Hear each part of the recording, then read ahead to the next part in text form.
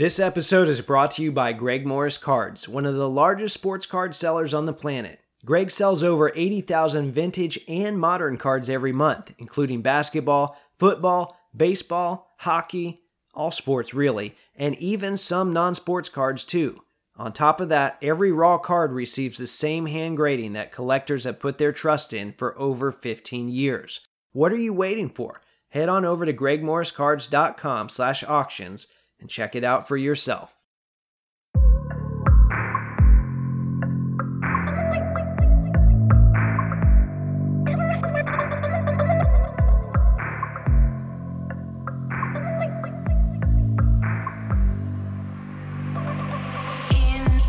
What's up, everyone? This is episode 186 of the Wax Museum podcast, where I talk about all things basketball cards from past to present to future. This is your host, Kyle, and as always, you guys can find me throughout the week on social media. My Instagram is @WaxMuseumPodcast, and my Twitter is @WaxMuseumPC. Well, I'd like to start this week by extending a quick congratulations to the Las Vegas Aces for winning their first WNBA championship this past weekend. Now, I have to confess, I'm an old man now, and I couldn't cut the 9 p.m. start time on a lot of these games. I know that sounds really early. It is early, but I just get tired really early now, so I didn't catch as much of that as I would have liked. I might have to go back and watch the condensed versions on the DVR. In the meantime, that reminds me, though, I've got a box of 6 2021 WNBA Prison Blasters sitting here in my office. Maybe I'll rip through those on an Instagram Live sometime. Let me know if that appeals to you at all.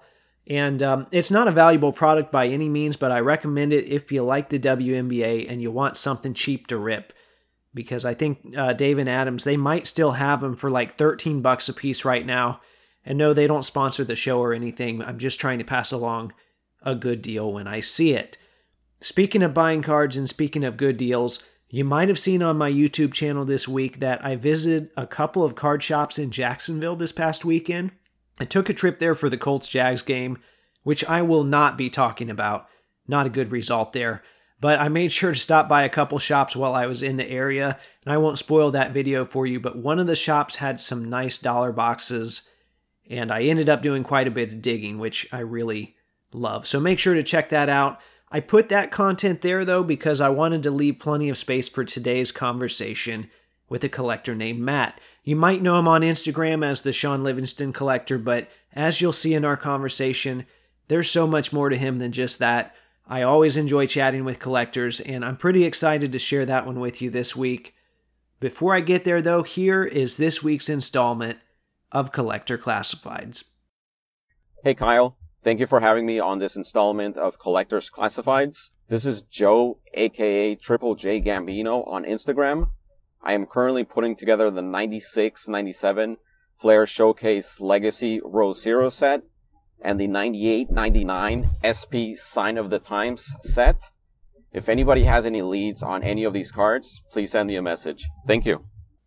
Okay, so I've known Joe for a few years now. I first met him at trade night at the 2019 National, where a group of us ended up going out for dinner afterward, and that was a lot of fun. And then I got to see him again at the Dallas show this past summer, so it's always good to be able to reconnect. And in case you need to hear it again, he's working primarily on 2 sets. It was the 1996-97 Flair Showcase Legacy Row Zero set, and then also the 1998-99 SP Sign of the Time. So I'll do my best to get some graphics up for those this week, and let's see if we can't help Joe out. All right, before I move into today's conversation, I want to take a moment to remind you how you can support this show. As you guys know, there are costs that go into producing a podcast. One of my goals is to always keep the show itself free. As a result, I've signed up for affiliate programs with eBay and Fanatics. If you'd like to help support the show in this way, go to www.waxmuseumpodcast.com, click whatever store you need to go to, shop as planned, and the show gets a small commission in the process. Once again, that's www.waxmuseumpodcast.com. This is Slick Leonard. You're listening to the Wax Museum Podcast.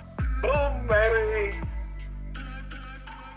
Okay, so joining me today is someone that's making his podcast debut. And while he might be new to the world of podcast, he's certainly not new to the world of collecting. In fact, earlier this week, he showed me the receipts. And I mean that literally. He sent me a copy of a receipt for a Bowman Chrome box that he bought all the way back in 2007. And we're going to hear more about that today. You might know him as the Sean Livingston Collector on Instagram, where he posts under the handle at Basketball Card Collector 93. Matt, how's it going, man? Pretty good, Kyle. Thanks for having me on. I've been looking forward to this all day, so this is going to be an awesome way to cap the day. Yeah, you know what? It's kind of the good thing about having a show here is it gives me a reason to have these conversations that I enjoy having. So these are some of my favorites, the collector conversations. And, to be honest, you and I have messaged a little bit back and forth over the last couple of years. And I think it started on my Dead Shots Cards account even, and now it's kind of migrated over to the Wax Museum account. But just from those brief interactions, I feel like I at least have a decent grasp on what you might be chasing. Mainly Sean Livingston cards, but I really don't know the full story behind the chase. So as I've done with many other guests before, let's just start with your collecting history. If you don't mind here, take some time and tell us the story of your collecting journey. Yeah, absolutely. So I'm 28. I'm a K through 8th grade PE teacher, and I coach 5th grade boys basketball. So I've always had a really big passion for basketball. And for me, it started before I even collected cards. It started before Sean Livingston was even a professional basketball player. And I grew up in Ottawa, Illinois, and my dad was a teacher at Ottawa High School, and we were hosting the local, regionals. And Peoria Central, his senior year, we were playing in that. And a neighboring town of LaSalle, Peru, was playing in that as well. And actually, a coworker that I teach with was on that team, and we talk about that in a little bit, but it's pretty cool. So my dad was asking me, and I'm in 4th grade, I forgot what night it was, but my dad was like, "Hey, do you want to go to this basketball game?" And I was like, "Nah, I don't know." I was like, "Do they have anybody that's pretty good?" And my dad's like, "Yeah, they got this team, Peoria Central. They're really, really good. They got this player named Sean Livingston. He's kind of a big deal. He might be going pro next year." And so my main concern then was if they could dunk. I asked my dad, I'm like, can they dunk? And my dad's like, "Yes, they can dunk." So I was like, "All right, I'm in." So went to the game. My dad was working one of the quarters of the gym, and that just so happened to be the locker room side where they would come out of the locker room and run onto the court. And so he was kind of manning the doors over there. So I was sitting front row at this game, and you walk in and it's just sold out. It's super loud, but you're familiar with it because it's your high school. You're very familiar with the layout. And it was coming off of the year, that LeBron just got drafted. So the high school prospecting was pretty high. There was, there were Livingston, Dwight Howard, Al Jefferson, Telfair, J.R. Smith. There was just a ton of hype around high school athletes. And so I just remember I knew it was different because you had your analytics guys to the right. You had all the security and police. You had all the, just packed. It was just packed. And so I just remember, looking to my left and seeing the team is right there. And they were huge. Unlike anything I've ever seen, 6'7" guys. Like, I'm not used to seeing anything like that. And so I just remember watching the game, and the first half, it was a really good game. Peoria was winning, and I was just drawn into, this point guard that's 6'7", just scoring at will, making it look so easy.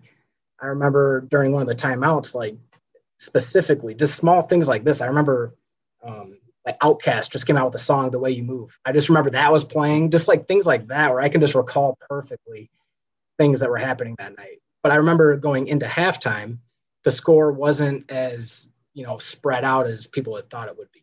And so the student section for LP was chanting, the overrated towards Sean Livingston. And fast forward, it's kind of like The Last Dance, where somebody says something to Jordan and Jordan kind of goes, "Oh, okay. Keep it up, just wait." So then halftime rolls around, and then they come back out, and then the final score ended up being 78-43. So it wasn't even remotely close. And then the game after that, they played Streeter and won 93-43. So it was one of those deals where it wasn't even close.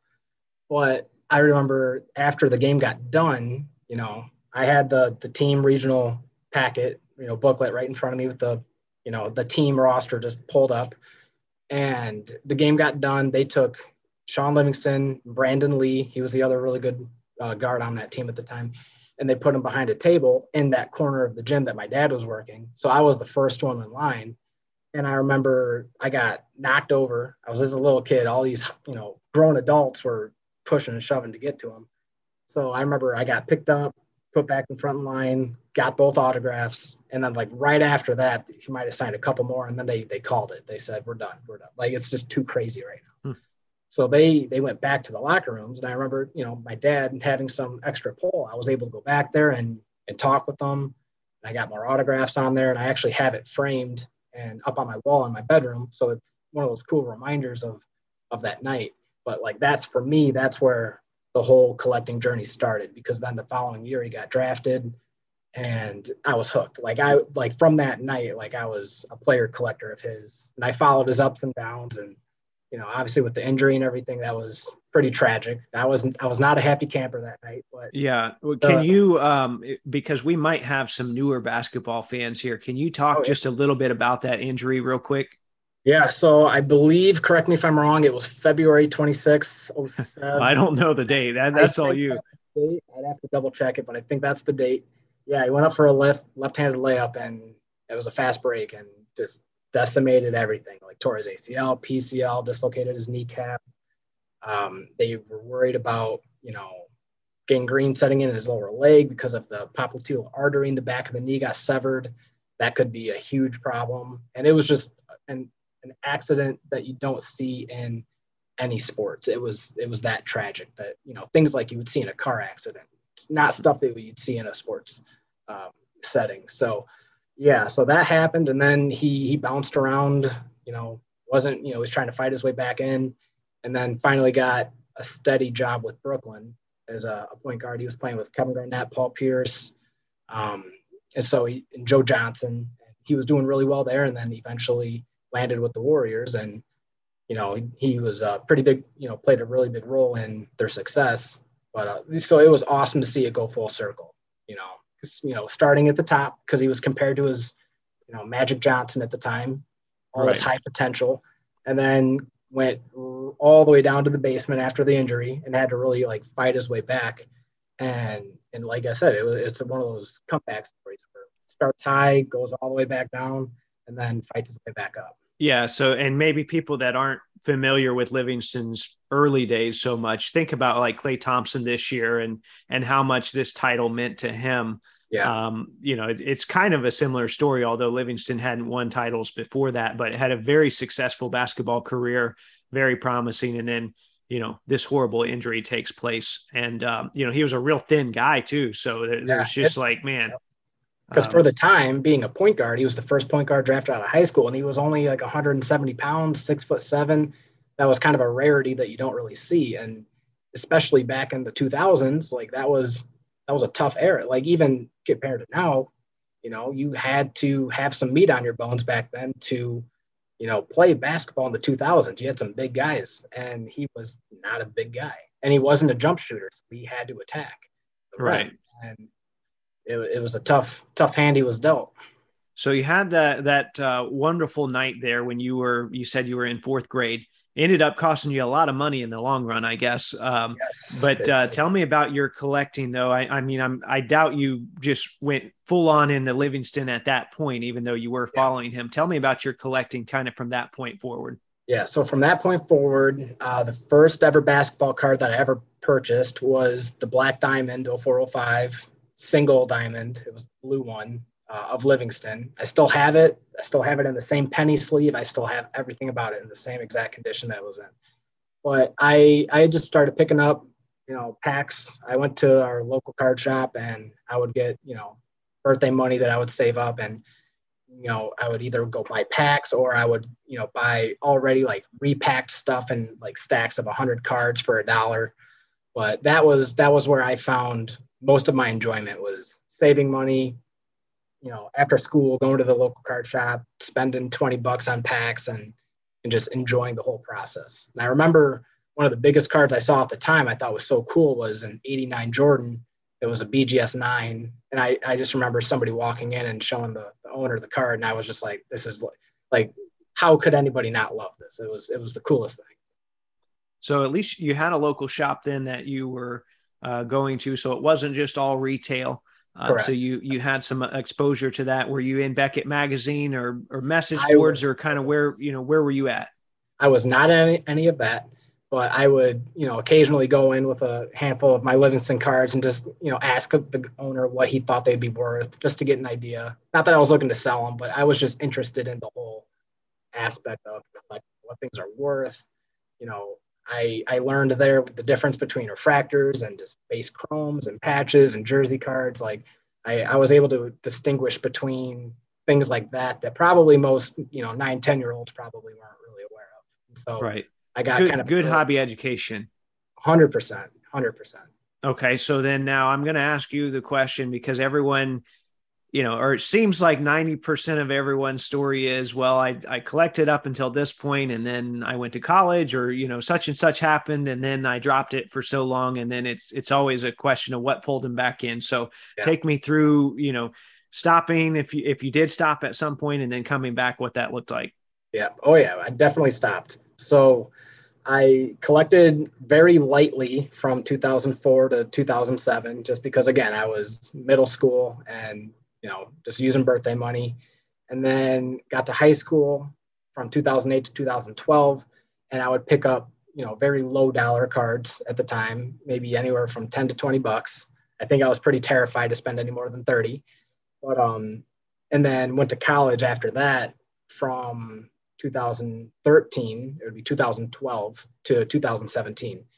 And during that time, money was pretty spread thin. I would still pick up cards here and there, like just smaller stuff every now and then. I just wanted to treat myself. But for the most part, I did not really collect from 2008 to 2017. And then even the 3 years after that, during my teaching, I was paying off student loans, car payments. And so it wasn't really until COVID happened with 2020 that I was trying to find, something to do and something that I enjoyed doing. And like a lot of people, I'm sure I kind of turned right back to collecting sports cards, and I dove right back into it head first. So, and I would say, I mean, for it only being 2.5 years or however long that time has been, I feel like you're pretty established in at least the Instagram community. To me, you are the Sean Livingston guy.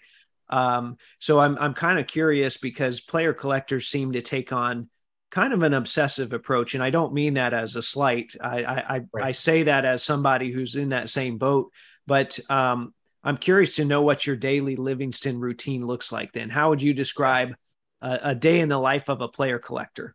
Probably just about like everybody. First thing, alarm goes off, 6 o'clock in the morning, roll over, check the eBay safe searches before I do anything, and start scrolling through that. And after that, I probably check eBay safe searches about 15 more times a day, including before I go to bed. And if I wake up in the middle of the night, I'll check it.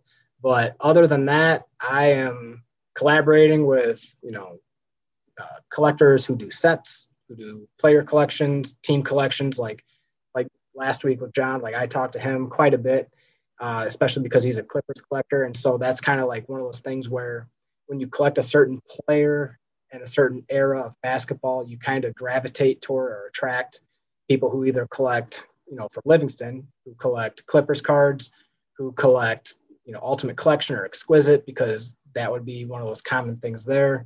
And then same thing with like sets. There are people who, are trying to put together certain sets. And if I see that they're collecting certain cards like that, I enjoy seeing Exquisite and Ultimate Collection more than I enjoy seeing like National Treasures. So it's an easy way for me to communicate with a lot of like-minded collectors. So throughout the day, I'm constantly talking with people, and it's really cool because Instagram's kind of linked me with people from all over the world, as I'm sure you're the same way, where I talk to people in Japan or Australia, England, like just all over the place. And that's one of the really cool things, is just being able to, enjoy the hobby globally. Whereas prior to using Instagram, I didn't have that. I kind of had the hobby to myself. I didn't really know all what was out there. And once I joined the Instagram community, I was like, oh, this is pretty cool. And it just started growing from there. Yeah. How many hobbies out there will get you proficient in using Google Translate for Chinese conversations, Yes, right? I actually had to do that. Like, it would have been maybe a month ago when I got a decent amount of exquisite cards in from China, and we were talking about tracking and things like that, and I couldn't read it, so I had to get the Google Translate out and take a picture of it, and it translated everything. But yeah, it's a really cool experience to be able to do all. Back in the 2000s, we used Yahoo Japan auctions, and I can't even imagine how all of that happened without some of the technology we have now. I mean, we had translators, but not to the extent where you can, now you can just point your phone at something and it does a lot of the work for you. So we've come a long way, and that's a good thing that we're here. Now, you mentioned different spots in social media, and a week or two ago, I made a brief return to Facebook, which I'd gotten off of it for a while because it's just a bad place in general to me. But I had made a brief return. The only thing that's really kept me there, it's not family, it's cards. And I saw some of your posts looking for Livingston. I knew immediately it was you without ever having seen you. And so I think it's safe to say you're pretty active looking on all different sites and platforms. Right. Other than we've talked about eBay, we've talked about Instagram and Facebook. Where else are you looking for Livingston cards? Yeah. So eBay is the big one because I check that all the time. Instagram, because I'm on there quite a bit. Facebook, I check. I kind of put out the all call kind of a thing where I'll put a picture of what I'm looking for in hopes that somebody will see it that maybe I don't talk to on Instagram. But then CompC is another one that I use. And I actually recently just got some refractors in from them, and they're awesome. They have everything really organized, and I just have always had good experiences with, ordering cards from them. So those would be my four: eBay, CompC, Instagram, and then Facebook. Well, obviously, I love CompC as well. And since you mentioned it here, that's a great segue. Now's as good a time as any to remind everyone that this show is brought to you in part by CompC.com, your home for buying, selling, and flipping all types trading cards. Their consignment marketplace is home to over 28 million cards across all sports, genres, and eras. With a CompC.com account, you can purchase cards from different sellers over time, ship them home together later, or immediately reprice them for sale on the CompC marketplace. Maybe flip your way up to some nicer Sean Livingstons. For more info, you can check them out on social media under the handle @checkoutmycards. Okay, now one of the unfortunate realities of prioritizing a certain player, as you do, or a certain team, sometimes as I do, is that it sometimes involves letting go of nice cards that don't necessarily fit your PC. Mm-hmm. And you sent me some pictures earlier this week of some amazing all-star patches of guys like Kobe and Tim Duncan that are no longer in your collection. And when you said, I hated to lose these, and I'm like putting my hands on my head, like, oh my goodness, those are, amazing cards. But I know that it was for a different cause, right? So tell me a little bit about the process of letting go and what all that entails. Yeah. So at the time it was a Carmelo Anthony, Tim Duncan, and a Kobe Bryant from 07-08. It was SP rookie threads. And the patch variation of that uses the gold foil. And a lot of times with those cards, they used all-star patches, like with Shaq. A lot of players, they use those all-star patches. And I thought it was really cool. They weren't numbered cards. They weren't terribly expensive cards. I just thought they were super cool cards. And I really liked them. And I remember I was looking at this point in time to trim the PC down to consolidate into more Sean Livingston cards. And there were different exquisite cards that were popping up, which is my favorite. Exquisite to me is the king of all cards. And the only way for me to acquire a lot of these cards was to let go of cards that didn't necessarily fit the personal collection. And when I buy cards, the intent is always that it's for my collection. It's always a PC card. I never buy a card so that I can flip it later. But it's one of those things where as the collection evolved, some of the cards that initially were PC cards kind of started to fade toward being, assets that I would be okay parting with if it meant I was getting something else that I valued more at that current time. And so, there was the Kobe All-Star jacket. And then, the other, the Tim Duncan and the Carmelo were game-worn patches from the actual All-Star game. And, I had to part with them. But it was tough, but yeah, like I said, it was one of those things where just as the collection was changing, it was a card that I was okay at the time saying, you know what, I enjoyed it.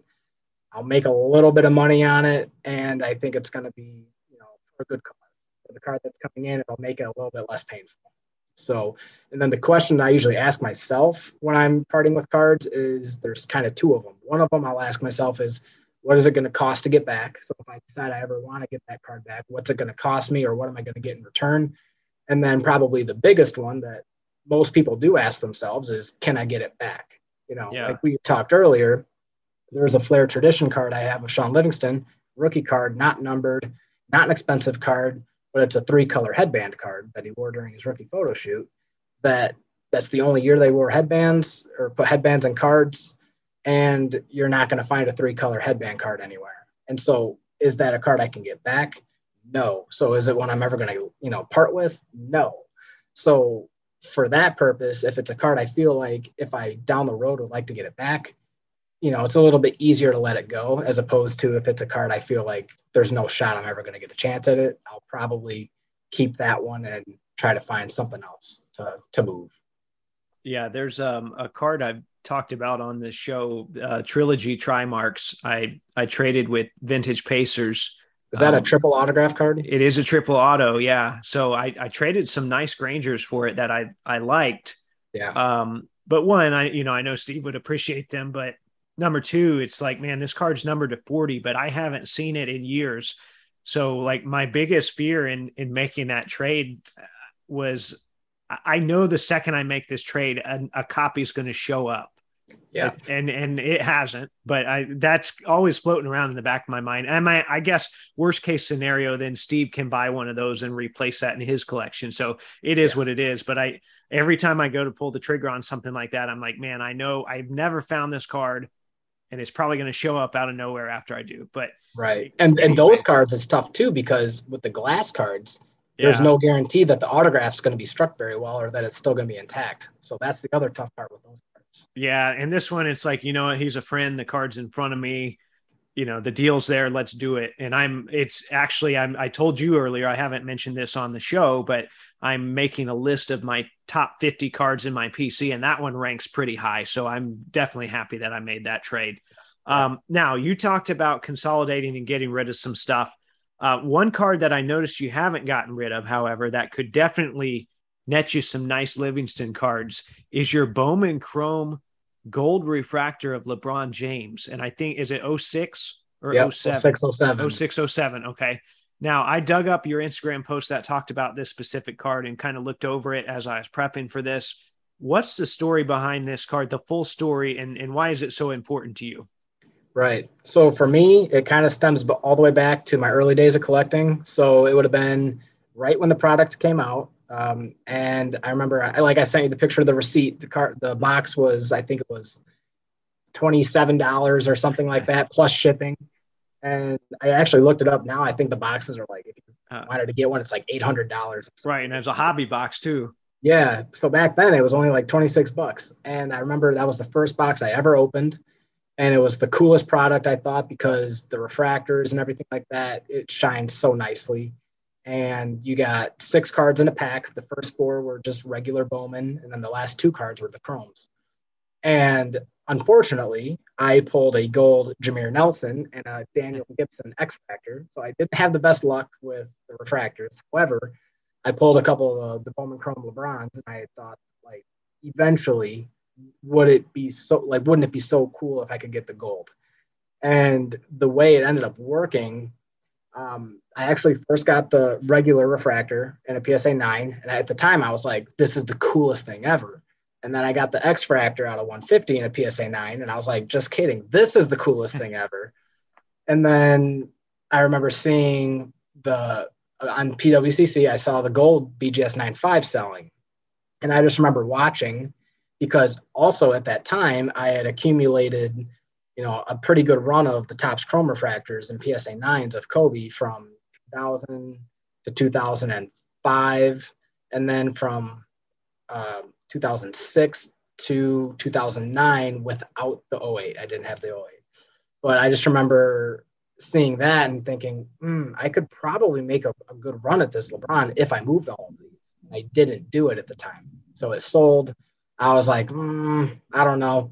And then a couple months later, another one popped back up on eBay. And I decided, I was like, I'm going for it. I don't know how this is going to play out, but I was like, I'm going to sell all of my Kobe refractors before the auction even ends. Like, there's no guarantee I'm going to win the card either. Yeah. So I was like, you know what? I'm going to move all of them. And I moved them in about 5 days. I think I had about 7 days to do it. And so I got everything moved. And at that point, it was okay. Now it's just, let's sit back and wait and hope I don't miss it. And I ended up winning it with a little bit of money left over that I was anticipating having to use. So it was one of the best feelings ever until the card actually came in. Then that became the best moment ever. Like, just realizing the whole journey of, having that be the first box I ever opened, fast forward, going through the refractor, going through the X-Fractor, building up the Kobe PC, selling that, consolidating, winning this card, having it come in a BGS 9.5 out of 50, just presented perfectly. And yeah, that's a card I can't move. I just, it's one of those that just brings me back. It's just, to me, it's like my favorite LeBron gold refractor, even though it's not valued the highest, which we kind of talked about, like collector, perceptions on certain cards. To me, the shine on that card and just the intrinsic value and the story behind it, is told perfectly, just in a perfect condition card for the most part. And yeah, it's awesome. I love it. Like, I still sometimes can't believe it all happened the way it did, but it worked out perfectly. And some of those years, those Bowman Golds were dull and ugly. Whereas 07 was kind of, but and that those were year, out of 99, and this one's out of 50. And I just like the rarity aspect. Yeah, rarer card, better shine, amazing picture of LeBron. Yeah, is it the reverse dunk on that one? Yeah. No, it's not a reverse dunk. It is a dunk, though, right? For a one-handed jam, I believe. One-handed jam. Okay. Chromes, I think all of his Bowman Chromes, except his rookie year, are dunking pictures. I think the reverse dunk, I believe, is 0405. Okay, that's right. All right. Well, as we start to wind things down here, I want to close with the same activity I did. You mentioned John earlier, Clips card fan. Really enjoyed chatting with him. So I want to do a similar activity that listeners heard on there, where I asked him to tell me about the top 3 cards in his collection. So we spent all this time talking about your amazing Livingston collection, or maybe your LeBron's on there. I'm not going to spoil it here, but I'd like for you to do the same. Tell me about your 3 favorite cards and a little bit about how you acquired them. Let's start with number 3 and then work your way to number 1. Okay. So my top 3, I'm going to keep in with Livingston, and starting at number 3, I have the 2003-04 Topps Finest Gold Refractor XRC out of 25. Okay. So that'd be my number 3. Can you explain the XRC to people real quick? So the way that worked in 2003-04 Topps Finest, there would be draft pick numbered cards that would be inserted into those packs that would have to be redeemed the following year to get the card of the next year's draft. And so for this, and the cards of those are really cool too, because if they were refractors, the whole card shined. It was a really cool card. And there were expiration dates. I believe they were in 2006 on those cards. I could be wrong, but I think it's 2006. So to actually obtain one of those XRCs, there were a lot of hoops that you had to jump through. You had to first get the card. You had to mail it in. You had to mail it in before the expiration date. So there's no guarantee, if you open it late, like, it's one of those things that you might be out of luck. But then you have to get the card in, and then it's just a whole process that you hope it's in good condition and all that kind of stuff, because it's being mailed back and forth. And so I saw that pop up on eBay a couple years ago, and I've been always looking for one of those. I just, being that it's out of 25, it might as well be out of 5, because you just don't see them pop up, because a lot of people set collect that year for Topps Finest, and they're just beautiful cards. So when I saw that one pop up, it was one that it was kind of like, I have to have this card. I don't care what it takes. I'll let go of cards that I deem PC cards if it means I can get this one. And luckily I won it. And yeah, that's my number 3. All right. So number 2. number 2 and number 1 were kind of tough because I didn't know how to split it because they're kind of 2 different cards, but they both fulfill to what I would believe to be the best card, either parallel or, memorabilia cards. But I struggled with it. But I put number 2, I put 0405 Topps Chrome Superfractor 101, which is his rookie card. And that was kind of a crazy story, a very stressful story because I was notified by Mike Iverson Memorabilia and on Instagram, and then Tatri, who actually he just had on, I believe it was last week for the previous show, and his Instagram is Wade_Zoe. And I remember getting messages from both of them saying, "Hey, look what just popped up on Facebook on the comments thread." Not even as a post; it was just in the thread of comments saying, like, "Hey, I got one of these too. Check it out." And somebody was trying to sell a couple of those 0405 Superfractors, and just in the comments, this guy named Alan, who I went back and forth with many times, great guy, said, yeah, he pulled this card back in the day, and he just always hung on to it. He never put it, he never showed it to anybody really. He never sold it. He just kept it for all these years. And prior to messaging him, prior to actually interacting with him, when I saw that, I was like, I have to have it. So I went onto the threads.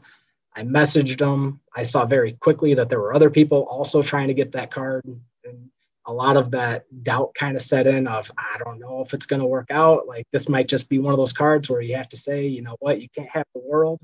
You can have some things, but you can't have everything. And I just remember kind of obsessively, I messaged them on eBay. I messaged them on Instagram. I messaged them on Facebook Messenger. I messaged them on the comments. Kind of crazy, but I messaged him on all these different platforms, hoping that he would see it before accepting an offer from somebody else. And so I sat on that all night. The next morning, I got a response from him saying, hey, saw your collection. It's really awesome. Like, he's not looking to move it, but for the right price, he would. And there were other people shooting him offers.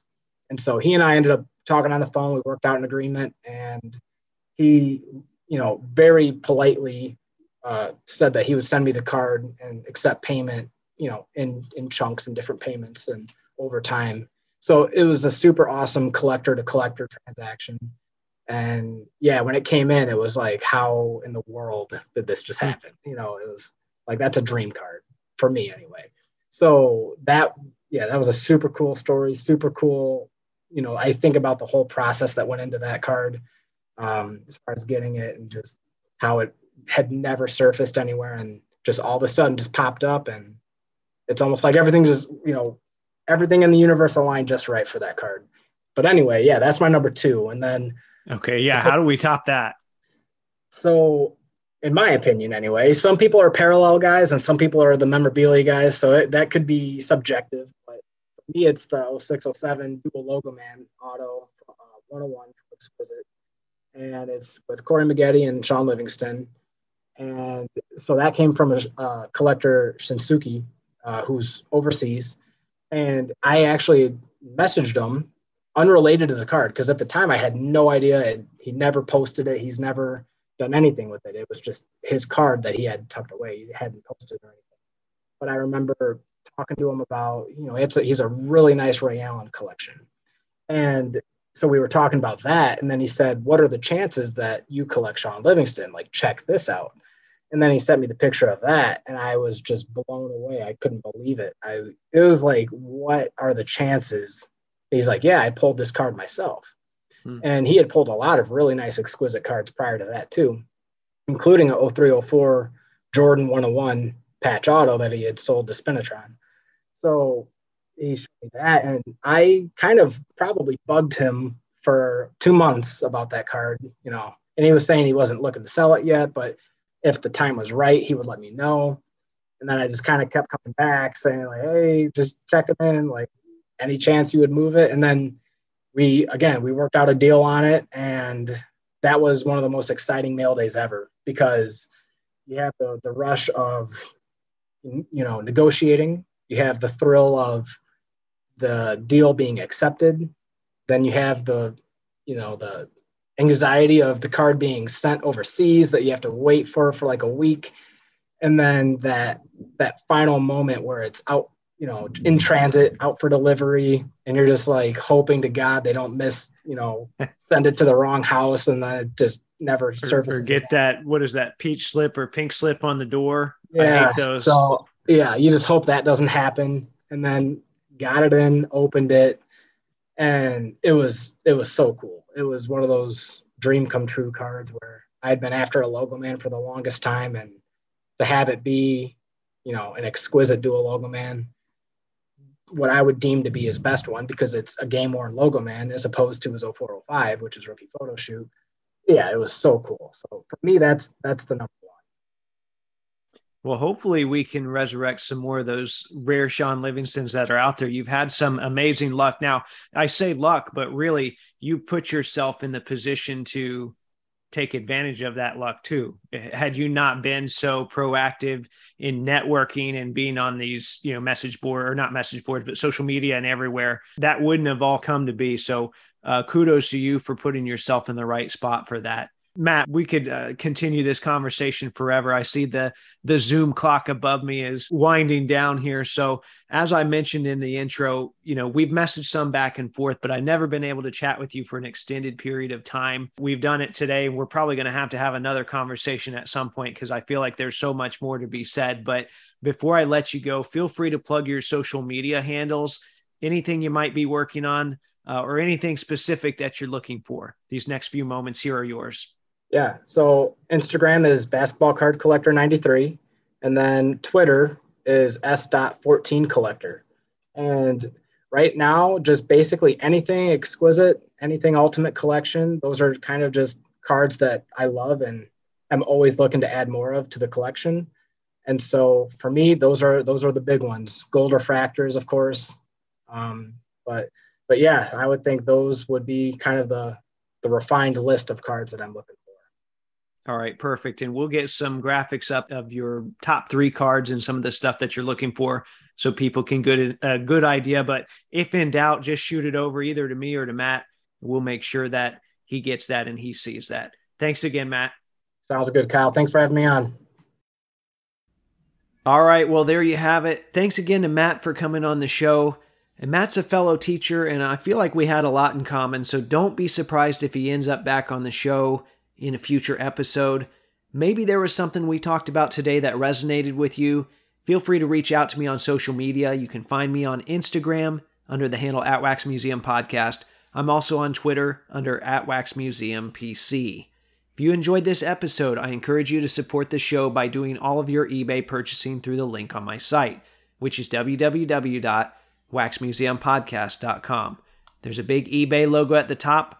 Click that, and it should give me a small percentage of whatever you purchase in the 24 hours that follow. Once again, that's www.waxmuseumpodcast.com. In the meantime, if you like the content I'm providing, please subscribe, rate, and review on iTunes, Spotify, or Google Podcast. Hit up the Podbean site for a link to the merch store. Tag Taco Bell and let them know they can pay me in burritos. And until next time, this is the Wax Museum Podcast.